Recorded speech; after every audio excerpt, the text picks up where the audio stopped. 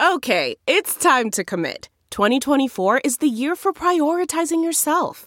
Begin your new smile journey with Byte, and you could start seeing results in just 2 to 3 weeks. Just order your at-home impression kit today for only $14.95 at Byte.com. Byte Clear aligners are doctor-directed and delivered to your door. Treatment costs thousands less than braces. Plus, they offer financing options, accept eligible insurance, and you can pay with your HSA FSA.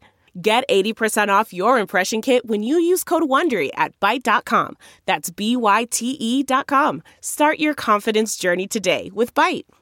Good morning. I'm Ty Hawkins at Fox 2 with your St. Louis news, driven by Bommarito Automotive Group. Police still searching for a killer after the latest murder overnight in the city of St. Louis. It all unfolded on Athlone in North St. Louis near O'Fallon Park around 10:25 Wednesday night. When police arrived, they found an adult male shot. He was pronounced dead at the scene. The victim was found outside not far from the front yard of a home. Police say there is no suspects right now. A fatal officer-involved shooting in Washington County, Missouri yesterday afternoon. Missouri State Highway Patrol says 2 deputies were sent to a weapons disturbance call at the JB Trailer Park near Potosi. The call was about a man chasing and hitting people with a rifle.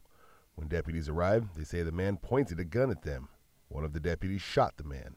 Residents in Bollinger County, Missouri, recovering from a tornado that ripped through the area Wednesday. A preliminary report from the National Weather Service says an EF2 touched down with winds up to 130 miles per hour. At least 5 people have been confirmed dead from the tornado.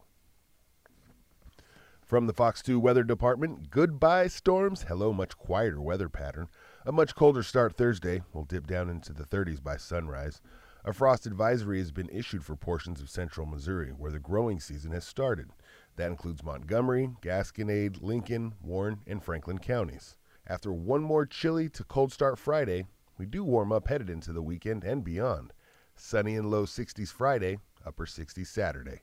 The outlook for Easter Sunday looks nice, sunny and near 70.